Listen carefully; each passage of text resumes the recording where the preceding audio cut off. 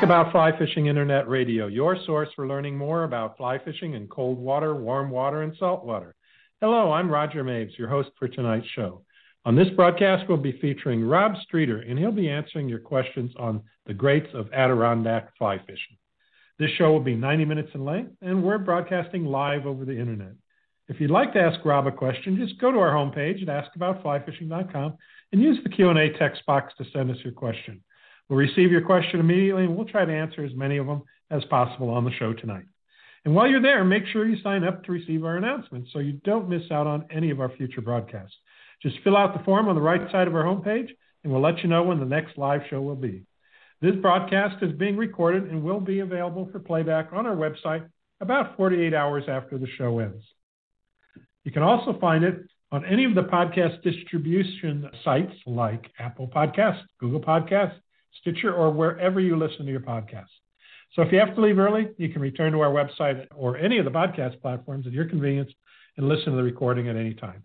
If you're out and about on Facebook, Instagram, or Twitter, we'd sure appreciate it if you'd share our podcast. And when you do, use hashtag #AskAboutFlyFishing and also hashtag FlyFishing. We'd really appreciate it. The content of this broadcast is copyrighted and is the property of the Knowledge Group, Inc., doing business as Ask About Fly Fishing. Whether you want to catch your first permit in Belize, tame a giant tarpon in the Florida Keys, or wrestle a mint-bright Atlantic salmon in eastern Canada, Gills Fly Fishing International's well-traveled booking team has the knowledge to make it happen. They consider trust to be the single most important aspect of their work. They only book locations that they know, meaning proven operations providing the right mix of great fishing, comfortable accommodation, and high integrity. Get in touch today to start planning your next fly fishing adventure. Visit flyfishinginternational.com or call them at 780-665-4943. That's flyfishinginternational.com or call them at 780-665-4943. Before we introduce Rob, I'd like to let you know about the great prizes we have to give away tonight. For our drawing tonight, we'll be giving away a one-year membership to Fly Fishers International and a one-year membership to Trout Unlimited. Now, if you haven't registered yet for the drawings, you can do so now. Just go to our homepage, askaboutflyfishing.com, and look for the link under Rob's section that says register for our free drawing. Click on that link and fill out the forms, and we'll announce the winners at the end of the show. We'll also be giving away a copy of Rob's latest book, The Greats of Adirondack Fly Fishing. Now, here's how you can win. You must be the first person to answer the question we ask at the end of the show. The question's going to be about something that Rob and I talk about during the show. It could be a one-part, two-part question. We'll know when I know what the question is. So all you have to do is use that form on the homepage. It's the same form that you can use to ask questions during the show. Use that form, put in your name, location, and your answer, and the first person that gets it correctly submitted will win Rob's book, and we'll get that sent out to you. So our guest tonight is Rob Streeter. Rob is an award-winning outdoor writer. His fly fishing articles have appeared in national publications, including American Angler and Outdoor Life. He also was the outdoor columnist for two upstate New York newspapers, Albany Times-Union and Amsterdam Recorder, for many years. Rob's photography illustrated many of these articles. Rob is a lifelong fly fisherman since he started fishing with his first fly rod at age 7. He has fished for saltwater species in Florida and has fished as far north as Alaska. He has fished extensively throughout the Northeast, and Rob has also tied flies for the same amount of time and has created fly patterns for trout and warm water species. He's the author of 3 fly fishing books, including the New York Fly Fishing Guide, the Warm Water Fly Fishing Finding and Catching Warm Water Species, and his new book, The Greats of Adirondack Fly Fishing. Rob's new book explores the lives of 6 anglers who shaped fly fishing in New York's Adirondack Mountains, including the fly patterns that they developed, and the book brings forth tales that need to be told about the way that fly fishing was in the Adirondacks as we strive to return angling to its former glory there. Rob has also produced 2 fly fishing DVDs, including Tying and Fishing for Smallmouth Bass and Tying and Fishing for Panfish. Rob, welcome to Ask About Fly Fishing Internet Radio. Hi, Roger. I appreciate you having me on the show. Yeah, great to have you. This is going to be fun because I have a lot to learn about the Adirondacks, and it's not a place that I've fished. yet, but everything's on the bucket list nowadays, so want to learn more. And let's start out with just kind of getting oriented here. First, where are the Adirondacks geographically, since we do have kind of international audience here, and I'd like to get people oriented, and then we'll go from there. Well, the Adirondacks are the mountains in the northern part of New York State. They run roughly from just north of the Mohawk River up towards the Canadian border. And the Adirondacks are unique because it's a 6 million acre public land park, which is huge in comparison to a lot of the national parks that we have in the West. It's a very large landmass with a lot of public land and a lot of waters to fish. So that's all public land, or is it, it's not entirely to... public. It's not entirely public land. There are some, paper company lands up in there, but there are 6 million acres of public land within the Adirondacks, within the park. Wow. Pretty wild up there? Yeah, it is. It's the High Peaks area and all of that is pretty rugged area. It's if you wandered off in a snowstorm and you went the wrong way, it might be 30, 40 miles before you hit a road. So, wow. Yeah, it's pretty remote. Yeah, interesting. Is the fishing up there primarily streams and rivers, or is there a mixture of lakes that you fish up there as well? There's an incredible amount of water up in the Adirondacks. There's many, many streams and rivers ranging from tiny blue line brook trout streams to rivers that are going to be bigger with browns and even warm water species like bass. There are some pretty extensive lakes up in the Adirondacks. A lot of people have heard of Lake George. Lake Champlain is up on the edge of the Adirondacks, so there's some very large lakes up there.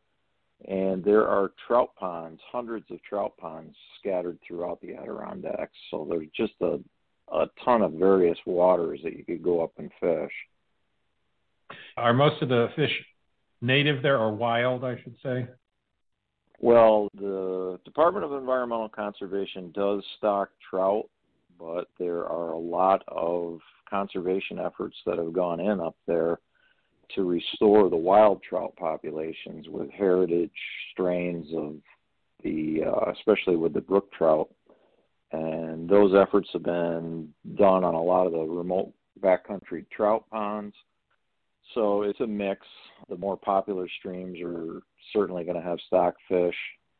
Lately, they have put a mapping application on the website so you can, the streams are classified similar to other states where you might have a wild trout stream with a certain set of regulations, or you might have a kind of a stock trout stream with a different set. So there's a variety. Okay. All right, we do have some questions about fishing there, but let's come to those in a minute. I'd like to get started with just you telling us, in your book you start out this way, telling us a bit about, the history. Where did it start, and who did it start with, the fly fishing in the Adirondacks? The history is pretty interesting, and the reason I got involved with wanting to write this book was there really wasn't a book on the history of the Adirondack fly fishing. You see so much in the history of American fly fishing dedicated to the Catskills, and rightly so, because you had folks like Theodore Gordon and others make their mark down there. But the story of the Adirondacks never really got told, and it goes back that far, if not even further. So today I was out before the show on my skis. I have a spot that I ski along the Mohawk River, and I ski down towards Sir William Johnson's house, Fort Johnson. It's probably within 5 miles of my house. And he was a Revolutionary War general, pre-Revolutionary War, I should say. He was involved in the French Indian War, and he's significant because Johnson loved to fish, and he loved to hunt, and he was a great friend of the Iroquois Indians, and he had a place called Fish House along the Sacandaga River where he fished. He had another place in what today is Broad Alden near the Kenyeto Creek, and Fort Johnson sits right on a small trout stream called Caterosseras. So Johnson, being an English military officer, came from a group of people that, was fairly wealthy in England, and they would certainly gravitate towards fly fishing. The sad thing is Johnson was very businesslike, and his journals and everything, he talked more about the war things and his dealings. He was a great friend of the Iroquois, like I said. All the political and all of the military stuff, he never really kept records of his fishing. But he had an officer in his group called Lieutenant John Ennis. And Ennis is the one that has the first documented fly fishing in the Adirondacks. The British had lost the Revolutionary War, and Ennis was part of a group retreating to the north to Canada along Lake Champlain. And they were going by boat along Lake Champlain. And he documents fly fishing for salmon in what is now Plattsburgh, New York, at the mouth of the Saranac. So, Wow. Johnson and everything, the ties of fly fishing in the Adirondacks go back to Revolutionary War time where you can document it, but I certainly believe Johnson fly fished in the Adirondacks, and he was there in the 1750s. So our salmon, I guess they were running up into Lake Champlain at that time, right? Atlantic salmon. They were Atlantic salmon because the dams were not in place along the St. Lawrence River. So these were ocean-run Atlantic salmon, and they also would run the rivers in New York and run up into them and spawn out of the lake, and that's where they were catching them. But yeah, they had Atlantic salmon runs. I believe they had them even here in the valley where I live, coming up the Hudson and then up into the Mohawk back during those times. Yeah. Hard to believe, huh? We've lost so much. Yeah, that we have. Yeah.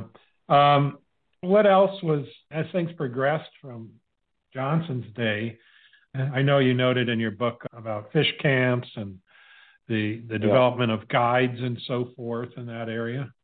Can you tell us about that? Sure. They were called the Great Camps, and during the mid-1800s, the fairly wealthy folks in the New York City area, you're talking like the industrialists that own manufacturing concerns or large companies, they would start coming up into the Adirondacks to vacation once they started getting rail lines that could get them up there. And they would come up and they just wanted recreation.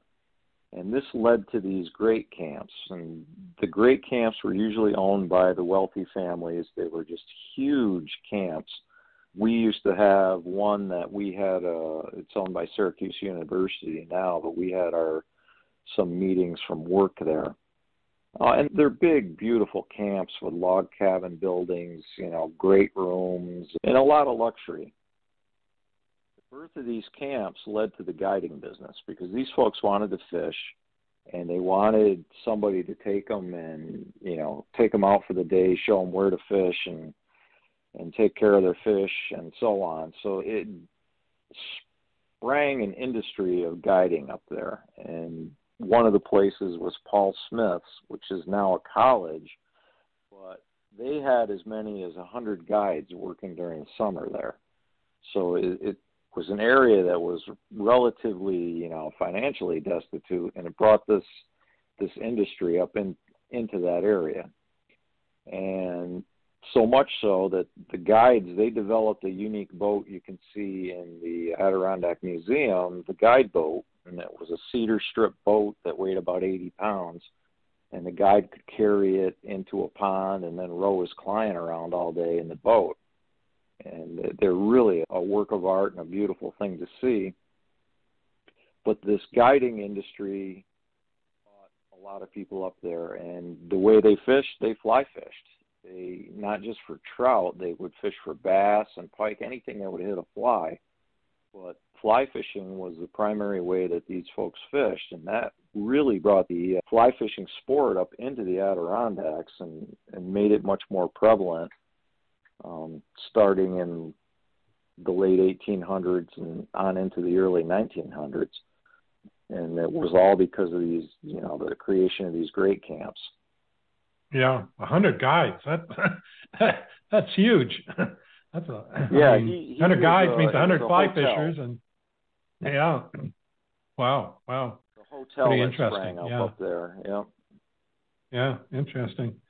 So, let's answer a few questions about the fishing nowadays up there. We'll come back and we'll talk about some of these great people that came out of the Adirondacks and fished up there. But let me grab a couple of these questions that people wrote in about. Phil Burden in Apex, North Carolina, is asking about, for your trout fishing up there, what are your 3 go-to flies? This is always, people always put this question, and it's like, well, okay. It depends, right? But why don't you give it a shot? Well, it does depend, and it doesn't depend. And my all-time favorite fly is the Ausable Wolf, and that was created by Fran Betters, and that's somebody I'm sure we'll be talking about later in our discussions here. I like it. It's an attractor fly, and I fish backcountry brook trout streams, and I also use it on the bigger streams up there. I also, my second favorite would be a blue wing olive. I fished a bunch of BWO hatches up there and did well. And my third favorite would be an Isonychia. As you get towards fall, you get some of the big slate grays coming off, and that's a good time. Phil also asked, do you have a favorite place in the Adirondacks that you like to go trout fishing? That's a huge area, but yeah, I have many favorite places. I think one of my most favorite rivers is the West Branch of the Ausable. Okay. Jonathan Landers in Tampa, Florida, wrote in and asked, what do you recommend for streamer fishing in the Adirondacks? I understand dries are the traditional go-to, but what about the rest of the time? Well, when you talk about streamer fishing in the Adirondacks, you could be talking about 2 different things. You could be talking about 3 actually: streamers for trout, streamers for salmon, or streamers in lakes for trout. And my favorite streamer, I have one that I talk about in the book. It's the Margot Smelt, and it's a smelt pattern, and I really like that because I used to work in Warrensburg, and one of the guys that works used to fish for lake trout, and it's kind of a weird fishery in Lake George. And he says, well, you want to see if you can get one on the fly rod? And I went out with the Margot Smelt that Ed Bendel created, and my first time ever trying to fly fish for Lakers, I caught and released 9 of them on it. And I typically can get a Laker or 2 to hit that because it's a real good smelt pattern. Another fly that I wouldn't be without up there is a black woolly bugger. And that's more for the trout ponds, because a lot of those ponds have leeches, and that is a pretty good leech pattern for the ponds, either a black or a real dark olive woolly bugger.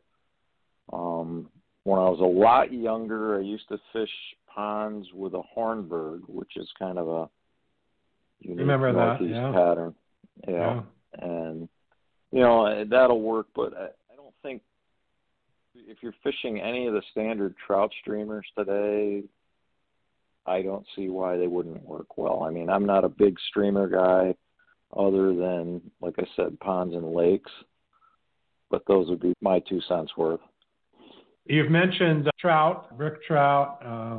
What other trout are available up there? And you also mentioned salmon. Are those landlocked salmon nowadays that they've stocked? Yeah, there's landlocked salmon and brown trout, and I think even some rainbows that run the tribs of Lake Champlain. And some of the other lakes, like Lake George, used to have more landlocked salmon than seems to have now, but it's got a real good wild lake trout population. Mainly in the Adirondacks, you're going to either have wild brookies or you're going to be into some wild and some stock browns on the standard trout streams. Okay. Yeah. Okay. Let's take a quick break, and then when we come back, we'll talk about some more fishing there and start talking about some of these great men that you have in your book that Adirondacks. So hang tight. We'll be right back. Muskie Town is so much more than a muskie shop. Whether you're a muskie fly fishing guide, an experienced muskie hunter, or just getting into predators on the fly, wherever life's adventures take you, Muskie Town's proven lineup helps you be more successful on the water. They have rods, reels, lines, and flies for muskie, pike, and bass. Most of their flies are tied in-house, and they fish them at every possible opportunity. So they know what works, why it works, and exactly what you need to put big fish in the net. Sit back, relax, and enjoy legendary fly shop service. And please let them know if there's ever anything that they can help you with.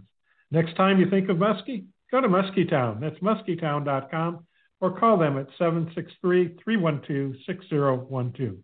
Again, that's muskietown.com, 763-312-6012.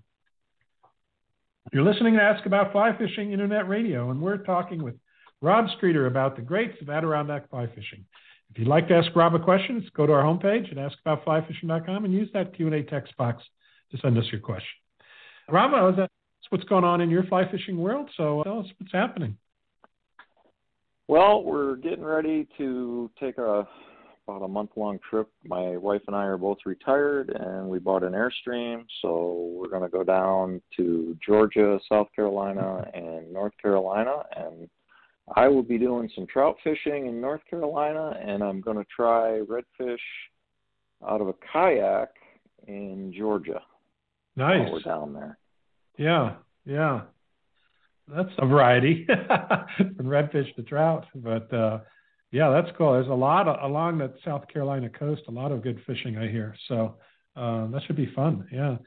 Get away from the cold and do the Airstream things. We've got some friends up here across the way that go to these, I guess it's almost not like Sturgis, but they have Airstream conferences, conclaves or whatever. Yeah. Meetups and stuff. We haven't really done that. We're usually just us, but they do have those. Yeah, and you had also mentioned you have a website and a YouTube channel. You want to tell people about what you've got out there? Yeah. The flies that we're talking about tonight, as we're going through the book here, I have instructional videos for each one of those on my YouTube channel, which is Rob Streeter Outdoors. And I also have other flies. I've got a series that I'm doing now on salmon and steelhead flies, and I've done all of the warm water flies for my book. So there's a lot of fly tying, and there's fly fishing content that folks might enjoy. And I also have Instagram and Facebook posts and pages that are Rob Streeter Outdoors. And I also have a website, which is wrobstreeter.com. Okay, good. People can follow you there, see what you're up to. Now, do you have any other books planned or other writing assignments? I have another fly fishing book that I am working on, and I probably got about done, but it's I'm not going to tell you what the topic is because I don't think there's anything else out there like it. I don't want to give it away till I have it done. But you said I'm working on a fly fishing book. You've kind of been fading in and out at times. I don't know if you're moving away from the mic, but I couldn't hear you when you said you're about blank away from, I guess, getting it done. I'm about. Can't hear you. Can you hear me, Roger? Now I can. Yeah. Last thing I heard was. I'm about half done with the book. Oh, about half done. Okay. Are you using a headset or earbuds, or what are you using? I've got earbuds. I can just go to holding the phone here. Yeah, it's kind of, at times it just sounds like you're moving away from your mic or something, or if you, yeah, I don't know. Maybe you can adjust those things and we get a Okay, better. how about now? Yeah, that's good. Yep. Okay. I'll try and sit still. Okay. It's hard. Yeah, it's hard. So good. Well, sounds like you've got some work and some fun happening here in the next few months. So good for you. Okay, let's get back to this. Let's talk about some of these people that you wrote about. Let's start with, I guess you started in your book and with Ray Bergman. All right. The first fellow that I talk about is William Scripture Jr. Oh, yeah. I'm sorry. Yeah. In the chronology, he was the earliest one. Okay. He started fly fishing in the late 1800s, and he lived to early 1960s is when he passed away. And he was a very interesting man. His father was a famous New York State Supreme Court judge, and Scripture Jr., or Scrip as they call him, he basically had no choice but to become a lawyer. If it was up to him, he would have been a fly fishing guide, or he would have owned a fly shop. He had to be a lawyer. And his childhood and everything was interesting because the principal at the school, if he didn't see him on a Thursday and saw him on a Friday, he'd ask him how the fishing was. Yeah. He was funny. He would get himself into trouble. And he was incredibly interesting. And what interested me about him was when I put my book together, I didn't set out to make it just of 6 men, but they were the ones that had the biggest contribution. Scripture and his father used to get their flies from a woman named Ida Wolcott, who had a tackle company in the late 1800s around Rome, New York, where they lived. And what Scripture did to learn how to tie flies, he snuck into his father's fly boxes and took a pair of scissors and he reverse engineered the flies. And I could only imagine Honorable Judge Scripture Sr., the look on his face when he went to go fly fishing and his flies were all gone because his son had chopped them all up with a pair of scissors. But that's how he learned how to tie flies. And the really neat thing about Scripture Jr., and I could not do this, he tied flies without a vise. He just held the hook in his hand, in his left hand, and he tied with his right hand. And he could tie a dry fly with standard quill-winged dry fly in a couple of minutes in his hand. Wow. That's impressive. Yeah. So where did he go? Yeah. Go ahead. What's really interesting about him, I mean, there's all kinds of stories that he had in his memoir that his granddaughter typed up for him. But he fished, and you got to imagine, they didn't have cars, so they were going by horse and buggy to go fish.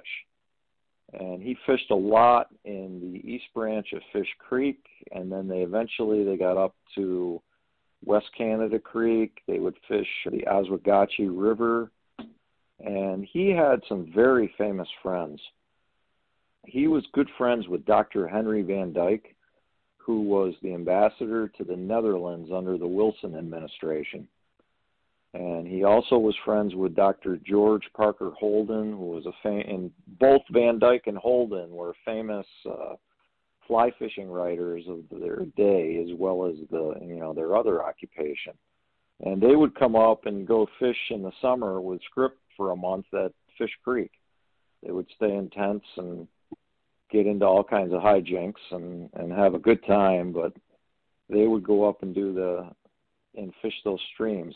And what just blew me away reading his story was back then they would go out, they didn't measure trout in inches, they measured them in pounds. And these guys were catching trout that were in the double-digit size on dry flies, streamers, in some of these streams that they fished.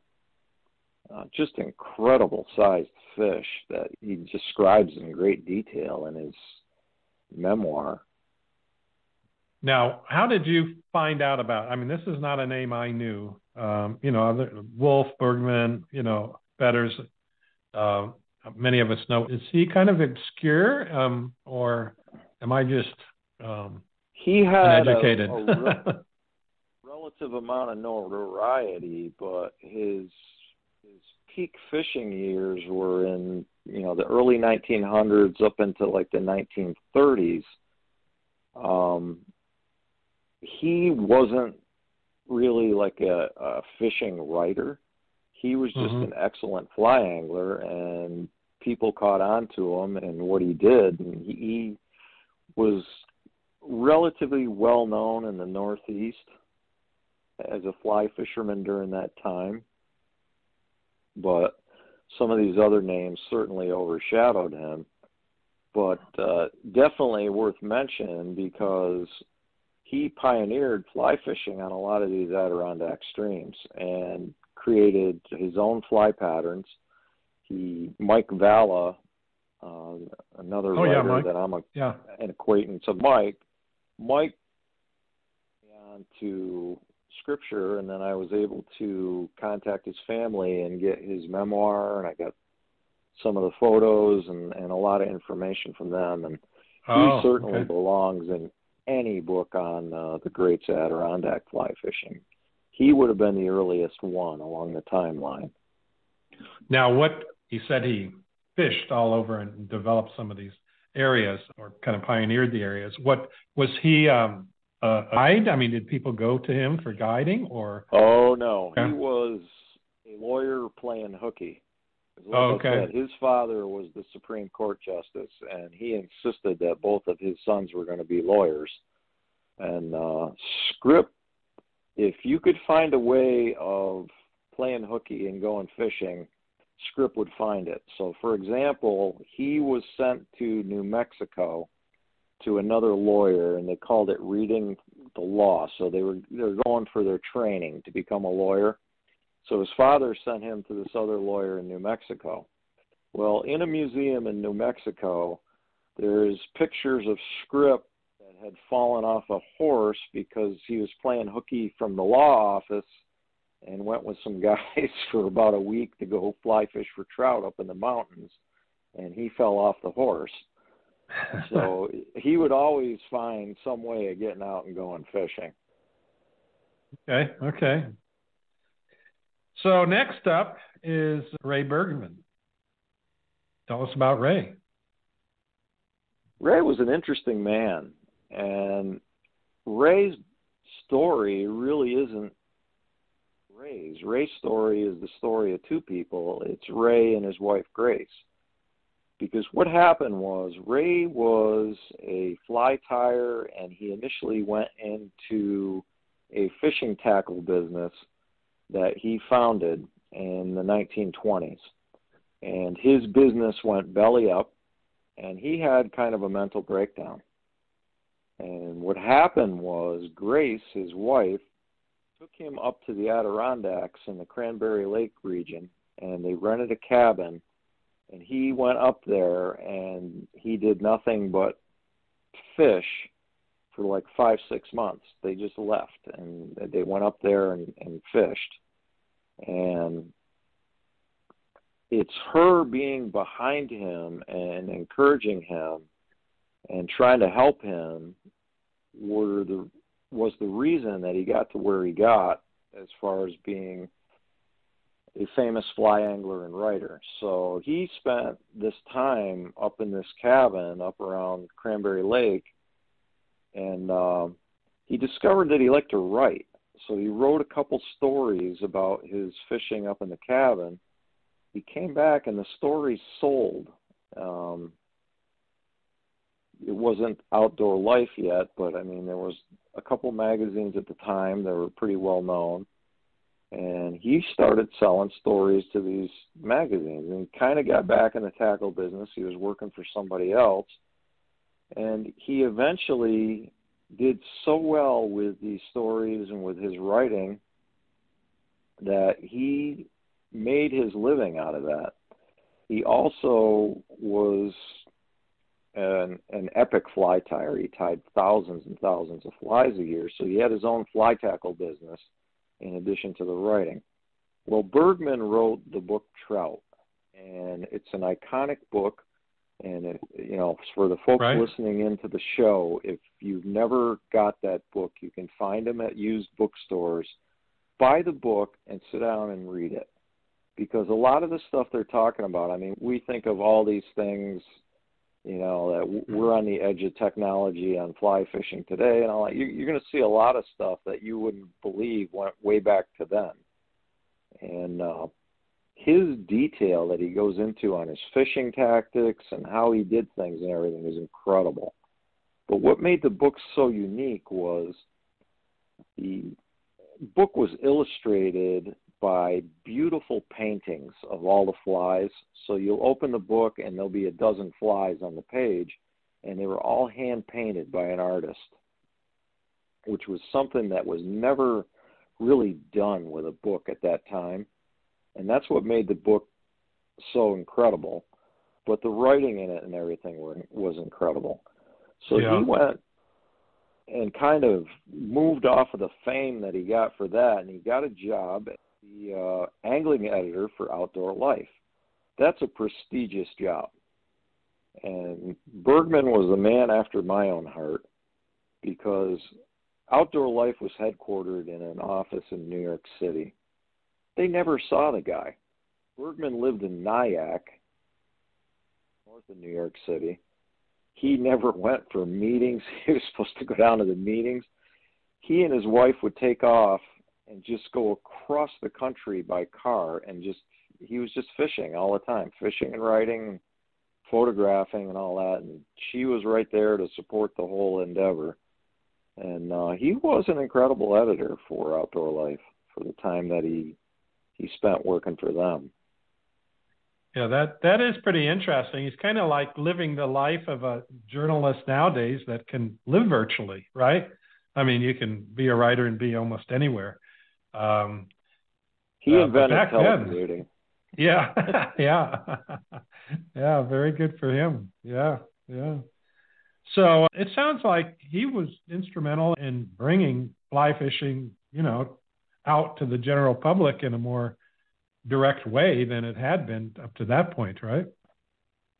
He certainly did. And he, at the time, you got to imagine that even up until when I started fly fishing wasn't something where it was kind of somewhat elitist, and it wasn't really something that, common people got into. It was a little bit more of a game of the wealthy, and Bergman made it everyman's sport.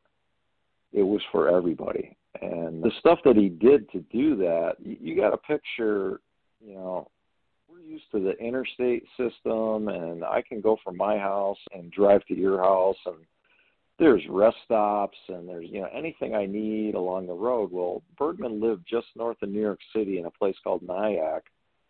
They would go in these rickety cars, Model Ts, and drive up to the Adirondacks. It took all day to drive there. They considered themselves lucky if they only had like one flat tire on the way up. There were no, there's no AAA coming to tow you. Right. You're pretty much on your own. It's a remote area. So just the getting up there and the logistics of doing the fishing that he did were very difficult at the time. Yeah, people weren't in a hurry back then, were they? No. Today, it's like we're trying to figure out what's the fastest way I can get to, X location so I can do whatever. And back then, what you would take a week to do what we'd want to accomplish in, a couple of hours here, today. Yeah, it's kind of just a whole different world back then. I can't imagine it. And yet so much got done. They got so much done. I think a lot more thinking got done back then than gets done today. I would agree. That's one thing I struggle with is just finding time to sit and think. And there's just too much going on, to do that anymore. But on those long trips, quiet time.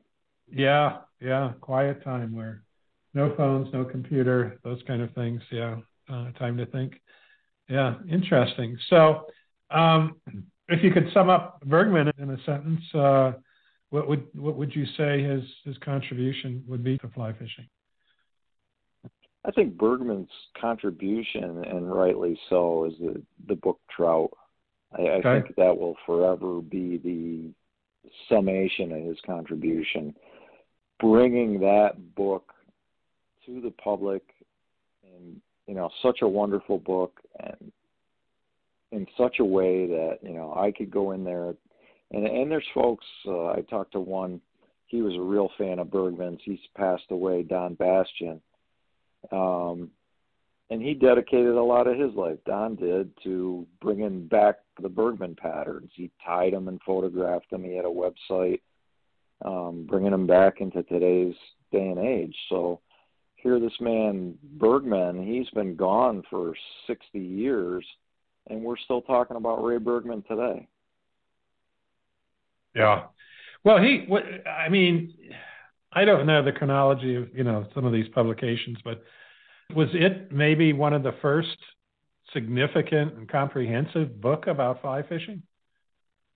Probably not the first book about fly fishing, but in terms of a combination of a book that had such incredible detail in the writing and combining that with incredible detail of the illustrations to bring it to life, it was the first of its kind.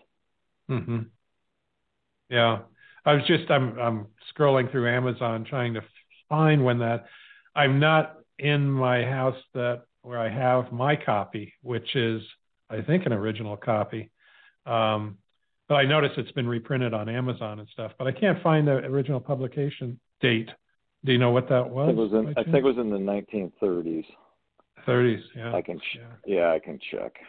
Yeah, I found mine in a used bookstore one day. I was always check the fishing section, and you'd be surprised what you find. But that's where I got my copy. Yeah, yeah. Good. Well, let's see. Oh, it was 1938. 1938. Okay. Yep. Okay. Yeah. Quick break here, and when we come back, we'll dig in more and talk about some more of these fly fishing greats from the Adirondack. So hang tight. We'll be right back. Enrico Puglisi Flies pride themselves with creating unique and one-of-a-kind flies and fly tying material. Enrico has been experimenting with durable synthetic and natural materials to create flies that catch fish for more than 20 years. His innovative products, including brushes, fibers, and components, have made a major impact on the direction of saltwater fly fishing, and his methods and materials are respected worldwide. Whether you want your flies hand-tied for you or you would like to tie your own, be sure to visit Enrico Puglisi Flies and browse through their online catalog. Visit epflies.com and do a little shopping today. Again, that's epflies.com. You're listening to Ask About Fly Fishing Internet Radio. We're talking with Rob Streeter about the greats of Adirondack fly fishing. If you'd like to ask a question, fill out that form on our homepage, send it in, and we'll see if we can't get it answered. So Rob, let me check here and see what we've got that's come in on the internet. I always like to try to get some of these answered. Phil McCartney wrote in, and I think we're answering the first part of your question, so I'll go to the second part, Phil. He says, were the greats included in your book concerned about conservation from their beginning as fishermen? Was that even thought about back then? Actually, it was. If you go back to Scripture Junior, typically when they caught a trout, they kept it and ate it. But even his family realized that you couldn't do that. In fact, you couldn't do that or you were just going to deplete your favorite waters. So they got involved with trout stocking and trout rearing to try to stock enough fish that it would help in that manner. So even back then, in the early 1920s, they were worried about the decline of their favorite streams. Because like I said, he was just catching huge trout all through his young man in his 20s and his 30s, And then, he got up into his 40s and 50s, and he noticed, well, things are not the same as they were. Some of the other folks, they all had some part in conservation. We're going to talk about, I'm sure, Lee Wulff, who had a huge part in conservation. Even, back into the 1930s, he was the father of catch and release. Perry Ellers, who most people probably haven't heard of, he was very active in local conservation efforts around his area. Fran Betters was also involved with trying to, especially, the West Branch of the Au River, trying to keep the quality of the fishing with the conservation needed for that. Ed Bendel, the fellow that I knew, was also involved in conservation efforts. So, yeah, even back then, they had some of the same ethic that we have now. It wasn't obviously 100% catch and release, but they did realize that you just couldn't go into your favorite backcountry brook trout stream and keep every trout you caught. Yeah. It's the same. Well, it's worse today, but it's the same challenges as too many people, not enough water, not enough fish. You just deplete it. I just read, not the most recent, but the last National Geographic, they did an article on the sea otters, which their natural range used to be from the end of the Aleutian Islands all the way down to Cabo San Lucas, basically. But they were talking about back then with the Native Americans, how they were in sync with nature back then. They'd only harvest what they needed, and it would constantly replenish itself, But you weren't dealing with tens of thousands of people hitting the resource back then like we're doing today. And I'm just talking about a small area of the country. But, I don't know. It's question keeps coming up, and I don't think any of us have an answer yet. But, something we're going to struggle with going forward as fly fishers, I think. Bill also asked here, were all these greats, in quotes, terrific at casting? Was there mention of their casting ability in your research? I am not going to throw one of them under the bus, but I can tell you for sure that the answer was no. No. In one case, it's a definite no. In other cases, they were probably decent casters. They were good anglers. They knew the stream, they knew what the fish wanted, and they got it to the fish. And picture, we talk about casting, were they great casters? The gear that they were using back then, split bamboo or cane rods, and Scripture was probably using fly lines made out of braided horsehair. The gear is primitive by today's standards, and they went there and they got the job done. Some of them were, I'm sure, very good. Lee Wulff, obviously, they had the Wulff Fly Fishing School. He was probably a very good caster, but no. Not all of them, I would say. Yeah. A lot of people put a lot of on casting nowadays, the art and science of it. And I'm assuming that back then, too, maybe the fish were a little bit more forgiving than they might be today. Maybe they weren't getting, hammered as much, but who knows? Yeah. After a while, I'm sure those fish got wise, too. So casting had to be important, but. Anyway, okay, let's jump to, let's see. I'm not going to get through everybody, but I definitely want to talk about Lee Wulff. And let's go to Lee Wulff now, because a lot of people, if you don't know that name, something's wrong, right? Well, the interesting thing is Lee Wulff is the reason that I wrote this book, because I was doing an article on the Wulff Fly series for American Angler. And I went down to the Catskill Museum And I had no idea that this was going to take place. I was down there to meet the president of the museum and photograph the wolf exhibit. And I walk in the door, and there's Joan Wolfe waiting for me. And she wanted to come down so I could interview her and ask any questions. And I ended up sitting down with her and her husband, Ted, for a couple hours. I had all these notes. So I went back and I did for American Angler, and I'm like, it would be neat to have a book on the Adirondacks because there's nothing like it. And Wolf would certainly fit in there because the Wolf series of flies that he created, he made them because of the Adirondacks. He was living down towards the Catskills at the time, but the Catskill style of dry flies, he found they didn't work very well up in the Adirondacks because you got places like the West Branch of the AuSable, you got a lot of current velocity and the flows are tumbling down through the rocks. It's a lot heavier flow and more rugged water that they were trying to fish. And Wolf, initially, he went to college to be an engineer. So he's got the engineer's mind, but then he decided he didn't like engineering.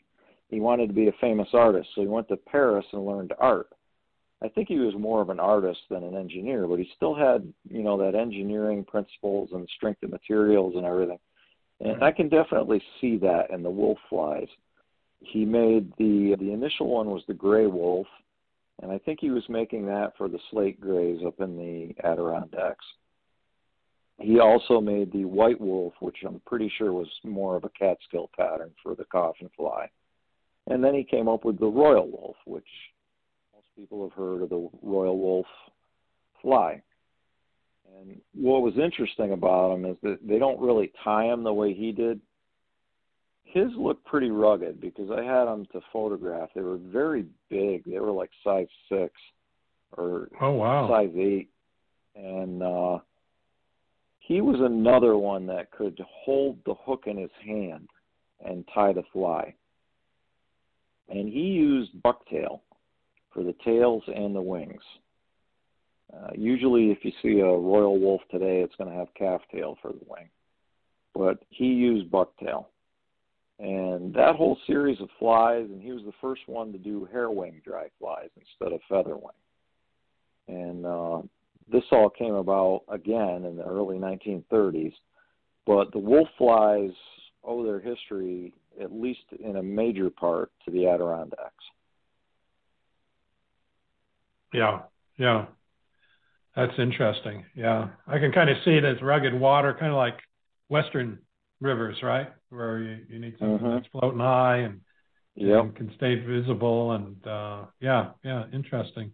And then, of course, Joan became, in her own right, maybe not associated with the Adirondacks, but a key person in the fly fishing industry. Still is, yeah. So she certainly is, and I would say that she is one of the nicest people I've ever met. She's a wonderful person, and I had a great interview, and I'm very honored I got to do that. Yeah, very special, very special. To give you her time and at the opportune moment, and look what it created. Whole new book. So that's great. What else? Any other things you'd like to tell us about Lee? The thing that I found interesting about him were his exploits as a pilot.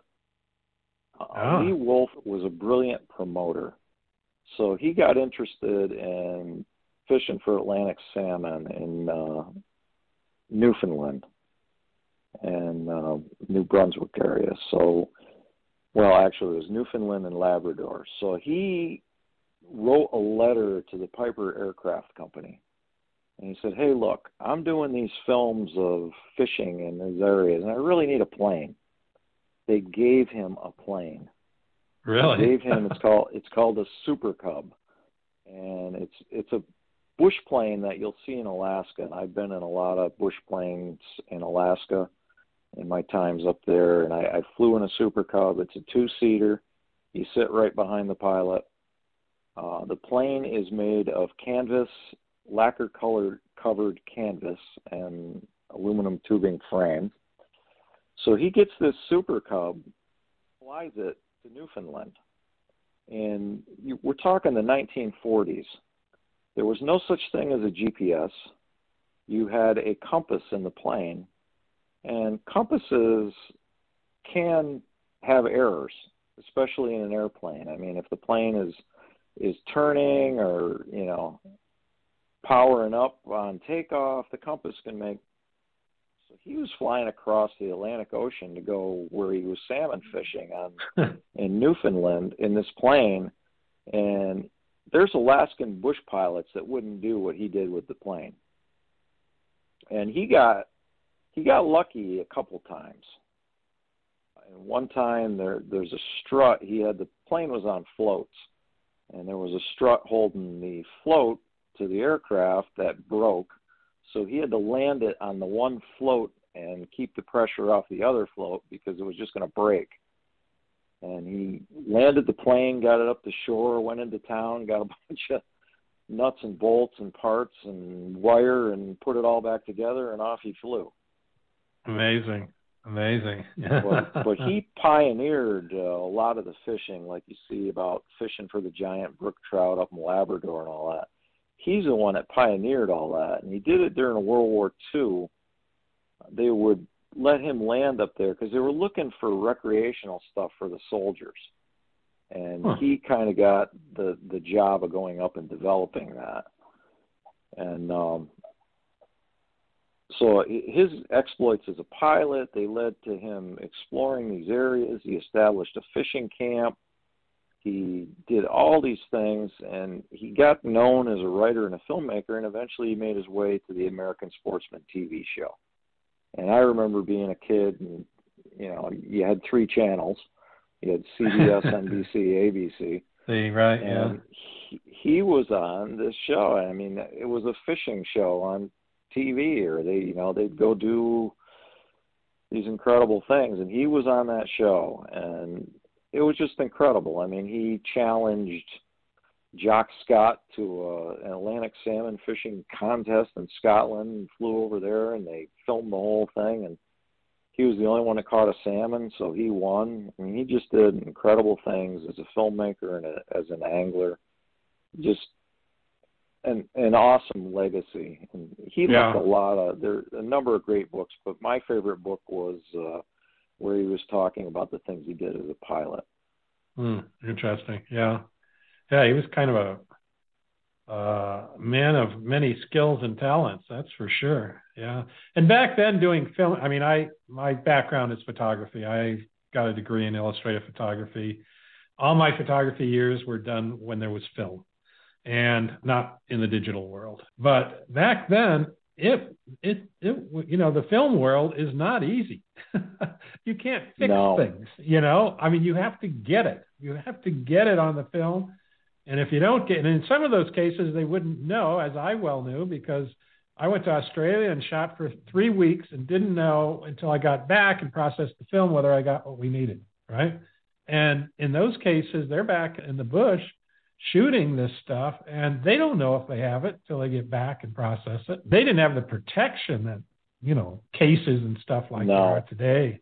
Waterproof, No, the waterproofing and keeping the moisture out of it. No, they didn't.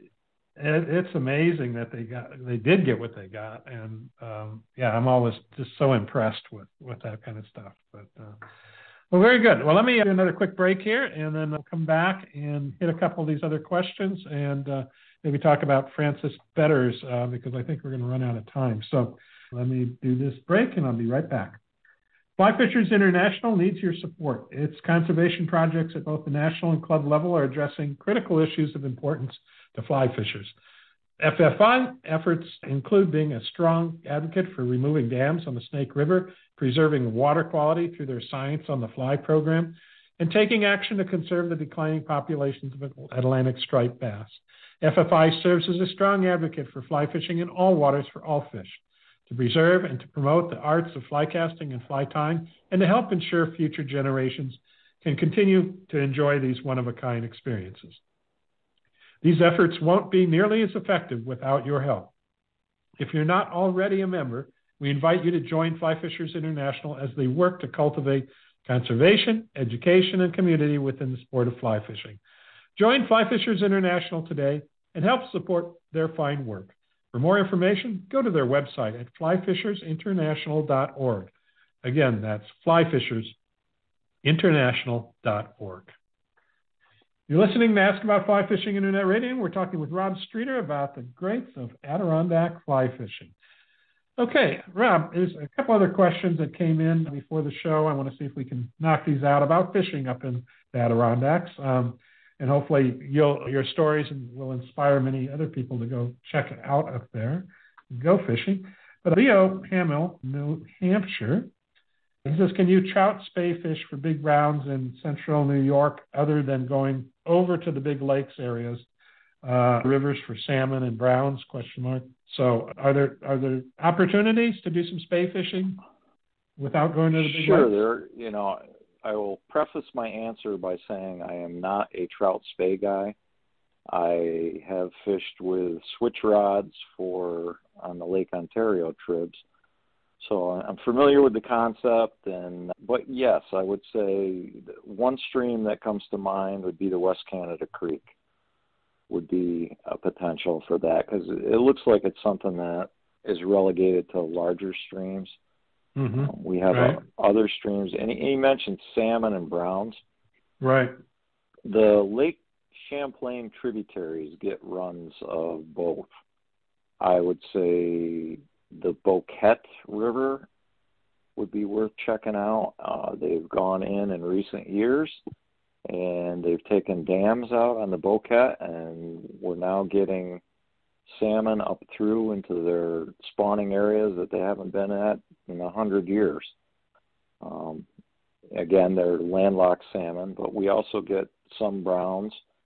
The Saranac River down in Plattsburgh, it's going to be kind of an urban fishing experience more than anything, but you can catch landlocked salmon there as well. Okay. All right. Good. Matthew Dickens in Chester County, Pennsylvania, wrote in and asked, how could the fishing style of the fly fishing greats mentioned be characterized, and is that in contrast to how fishing is primarily done today in the Adirondacks? What might the greats feel about Euro-style fishing and fishing pressure in general? Okay. Well, depends on the person that you're talking about. Scripps certainly fished with dry flies and was very good at it. He had people that taught him that.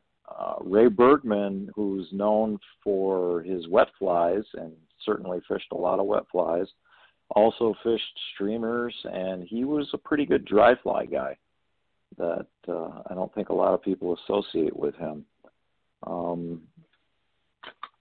Perry Ellers, I'm not sure on his fishing style. I think he would fish anything that was going to work. Perry was the one who was the mentor to my friend, Ed Bendel. Ed did a lot of dry fly fishing, but Ed did a lot of streamer fishing, including trolling streamers for landlocks and big browns and a couple of the lakes up near his home. Fran Betters, again, he fished nymphs. He fished a lot of different dry flies. If you look at his pattern guide, which was kind of an instrumental influence on me when I was in my 20s and, I was doing fly tying to go up into the Adirondacks, his pattern book was excellent, and it had all of those things. So, they fished with a variety of techniques. They weren't all just a dry fly guy or a wet fly guy. But the fishing today, the way I fish is probably pretty close to the way a lot of them fished. What would they think of Euro nymphing? I'm not sure, because some of them, I think, would not like it because it's not really similar to traditional fly casting that they did throughout their lives. But I'm thinking of Lee Wolf and his love for tinkering and engineering and everything. I think he might have liked that. It's hard to say for sure. He was probably very set in his ways on his fly fishing, and I'm not totally sure of the answer, but I'm thinking that might appeal to the engineer in him. What would they think about the fishing pressure? I don't think any of them would be happy about it. because, as we talked about earlier in the show, there's a lot more people on these streams. I've seen it in my years. There's a lot more pressure on the big name streams like the West Branch of the Au Sable. You certainly see that. There are also a lot of opportunities that people don't even think about. I mean, fly anglers are so trout-centric that it's amazing. But I live right on the Mohawk River, which is a big navigable river, and I fly fish for smallmouths. I don't think in the last 15 or 20 years on the Mohawk I've ever seen another guy with a fly rod.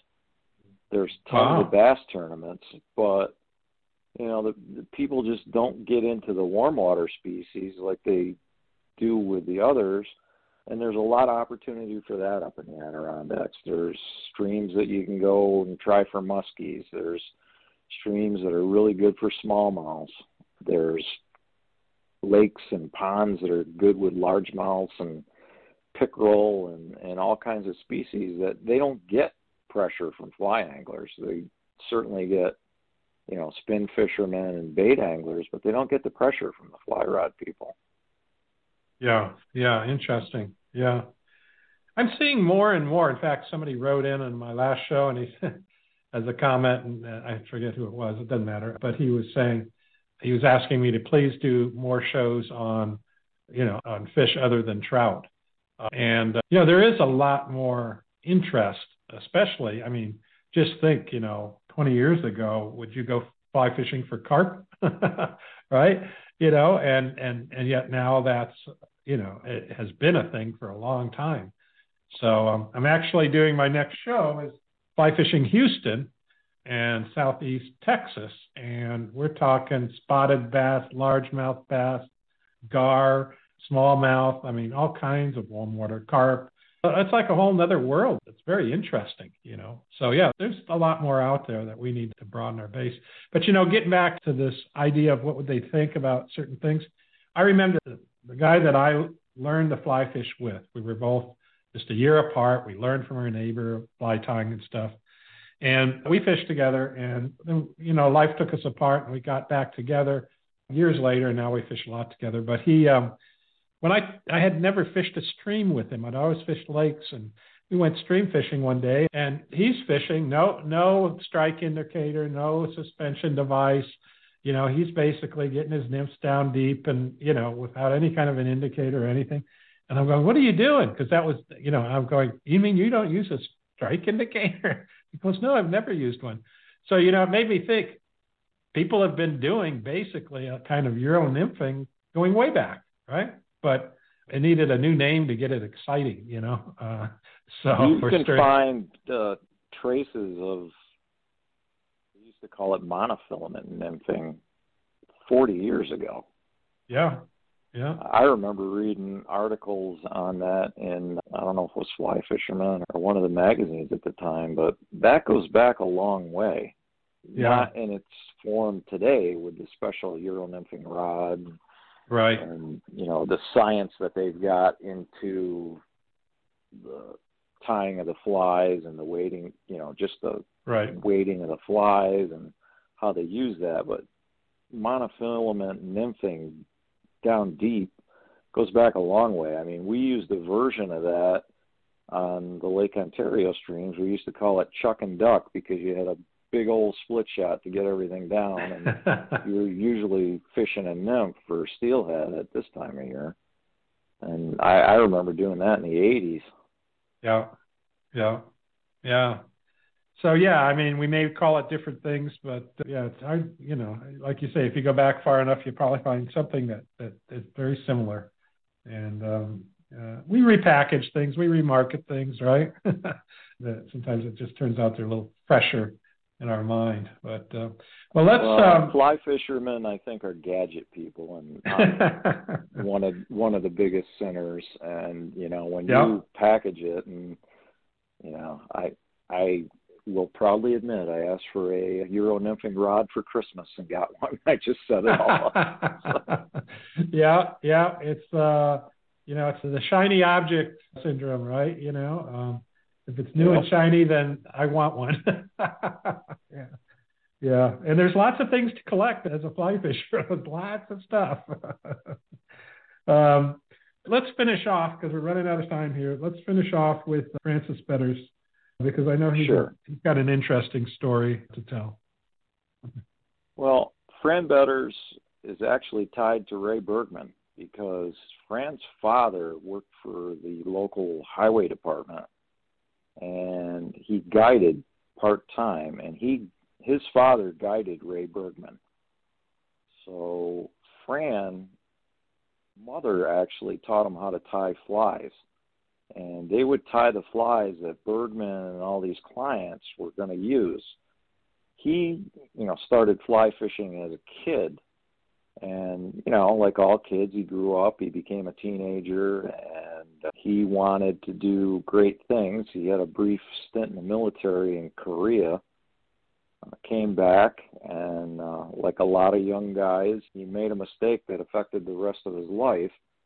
They were driving along the West Branch, and they probably had a few too many, and the guy driving wrecked the car and up with massive injuries. His back was all messed up.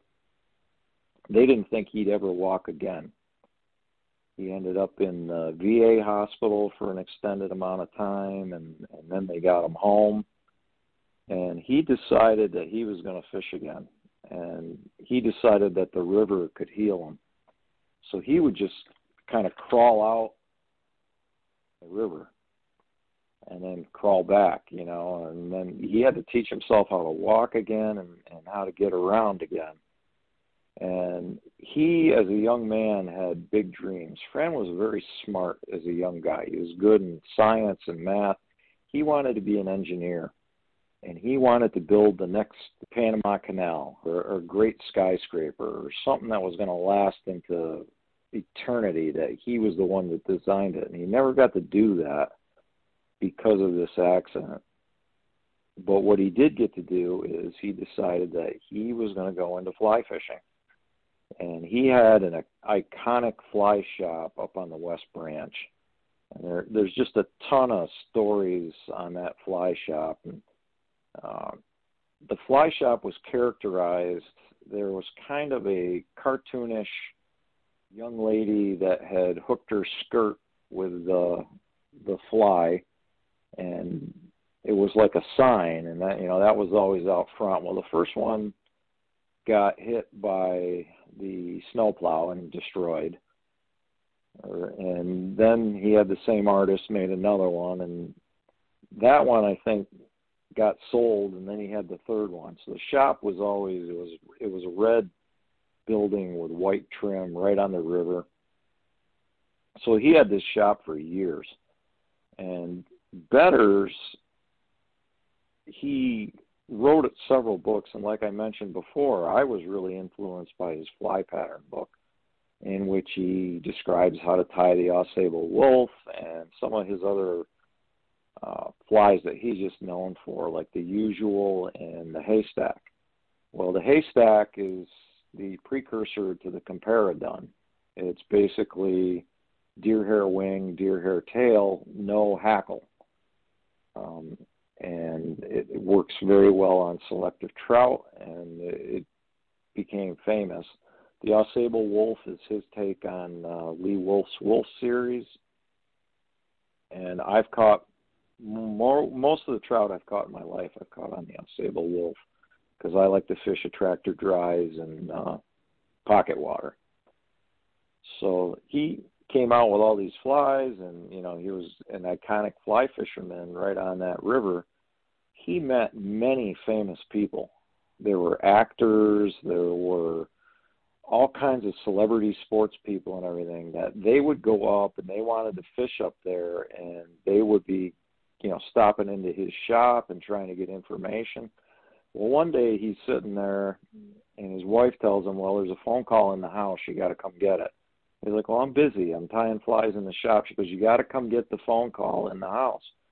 He goes in the house, and on the phone is President Jimmy Carter, who wants to come up and fish, and he's trying to get the lowdown on all the conditions and all that. So he had presidents calling him.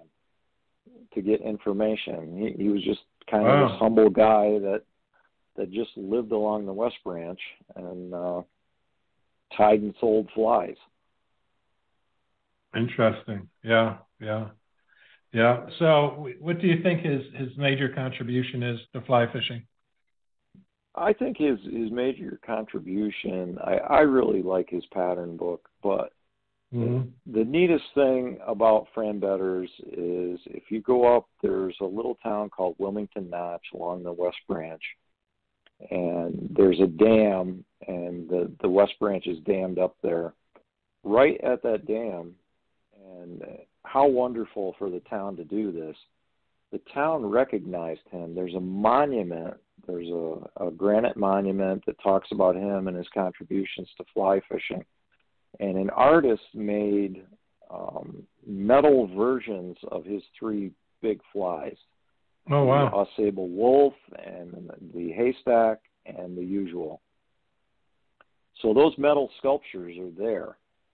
And you must have made a really impressive contribution to a sport and to your town that all the folks in the town get together and they make that kind of a monument for you to go through time.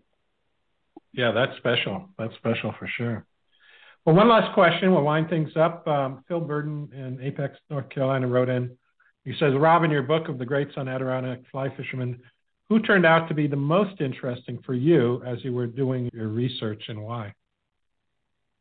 If I could travel time, I would like to go have a year or two and go fishing with William Scripture Jr., Scrip, because he seemed like he was just a comical character who loved to have a good time.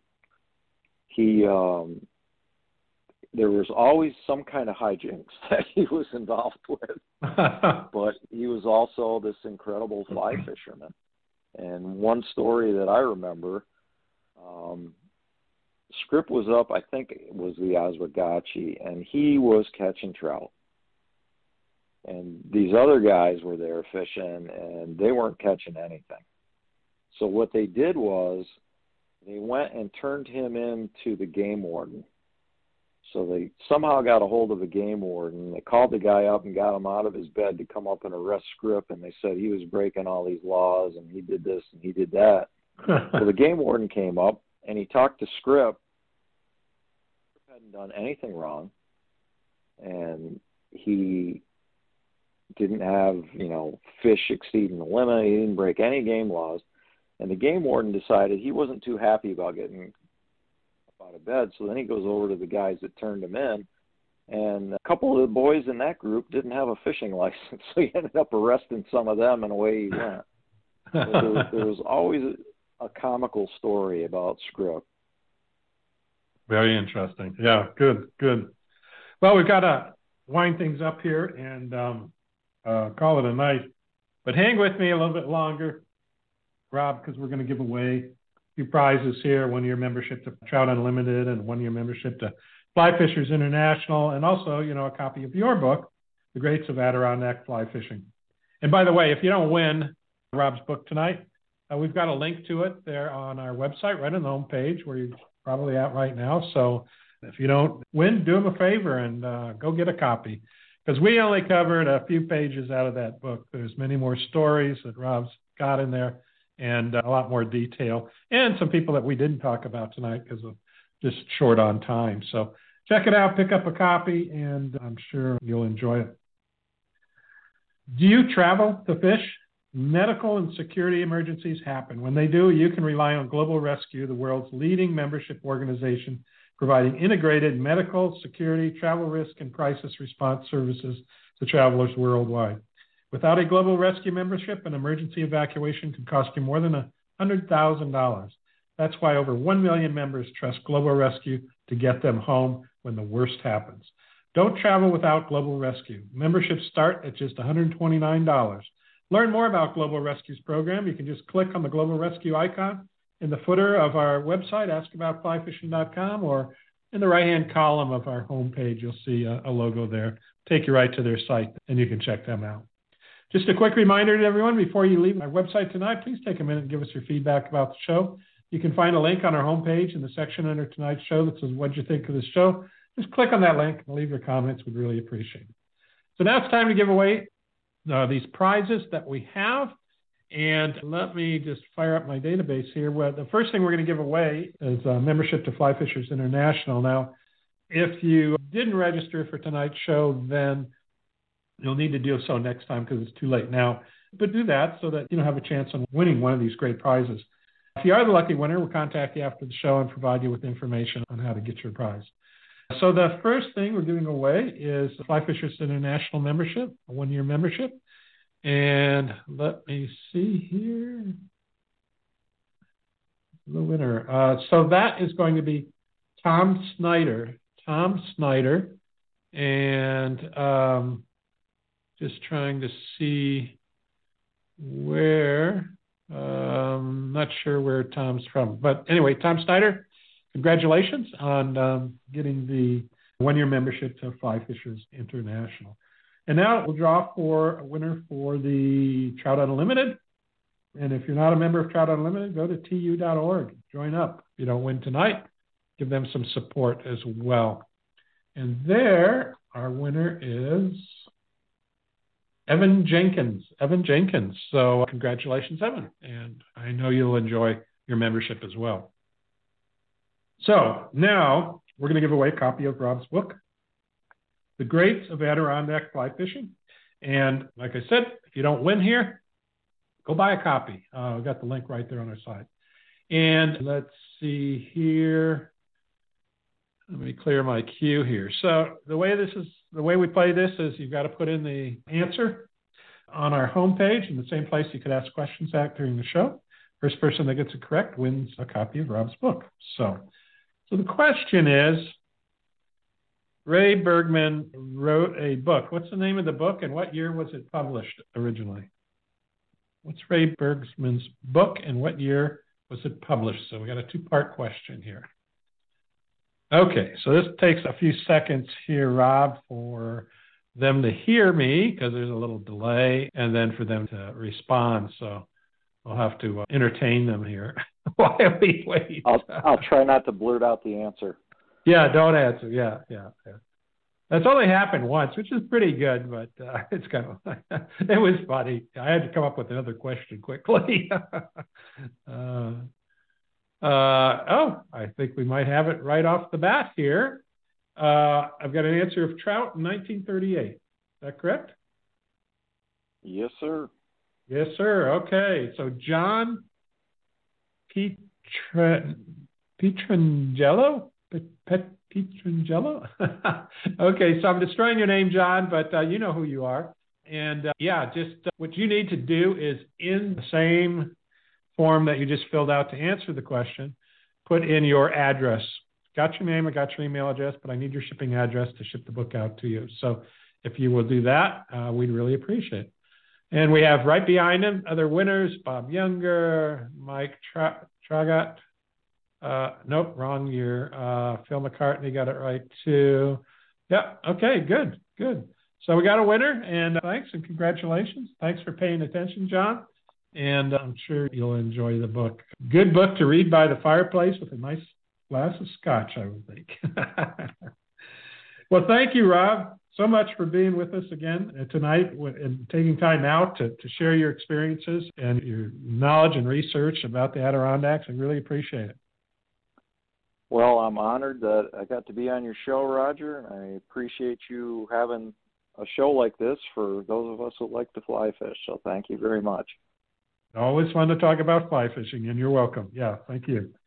Hopefully, you've all found our podcast archive on the website. If you haven't, just look for the link on the top line menu. In the archive, you'll find all of our past shows, over 365 shows, I think now. And you can search by keyword phrase, like trout, tarpon, Medicine River, Adirondacks, so on and so forth. And I think you'll be pleasantly surprised at what you discover there. Lots of learning to be had. Our next broadcast is going to be March 15th, 7 p.m. Mountain, 9 p.m. Eastern. And on that show, I interview Robert McConnell. And our topic for the show is going to be fly fishing Houston and Southeast Texas. Robert started fly fishing in Western Pennsylvania and later moved to Houston, Texas. He had to adapt and learn about fishing a whole new world from the city waterways to backcountry rivers and streams. Join us to learn about fishing warm water species in southeast Texas, including carp, spotted bass, largemouth bass, panfish, and even prehistoric gar and bowfin. So join us then, and we'll have some fun with Robert. Be sure to add this upcoming show to your calendar. Just click on the button right below Robert's picture. It says Add to Your Calendar. That'll add it to your calendar, and then you'll be all set. We'd like to thank Fly Fishers International, Trout Unlimited, Muskie Town, Global Rescue, Gills Fly Fishing International, and Enrico Puglisi Flies for sponsoring our show tonight. Don't forget to visit our website at askaboutflyfishing.com and make sure you're signed up to receive our announcements so you don't miss out on any of our future broadcasts. Thanks for listening to Ask About Fly Fishing Internet Radio. We hope you enjoyed the show. That's it. Good night, everyone, and good fishing.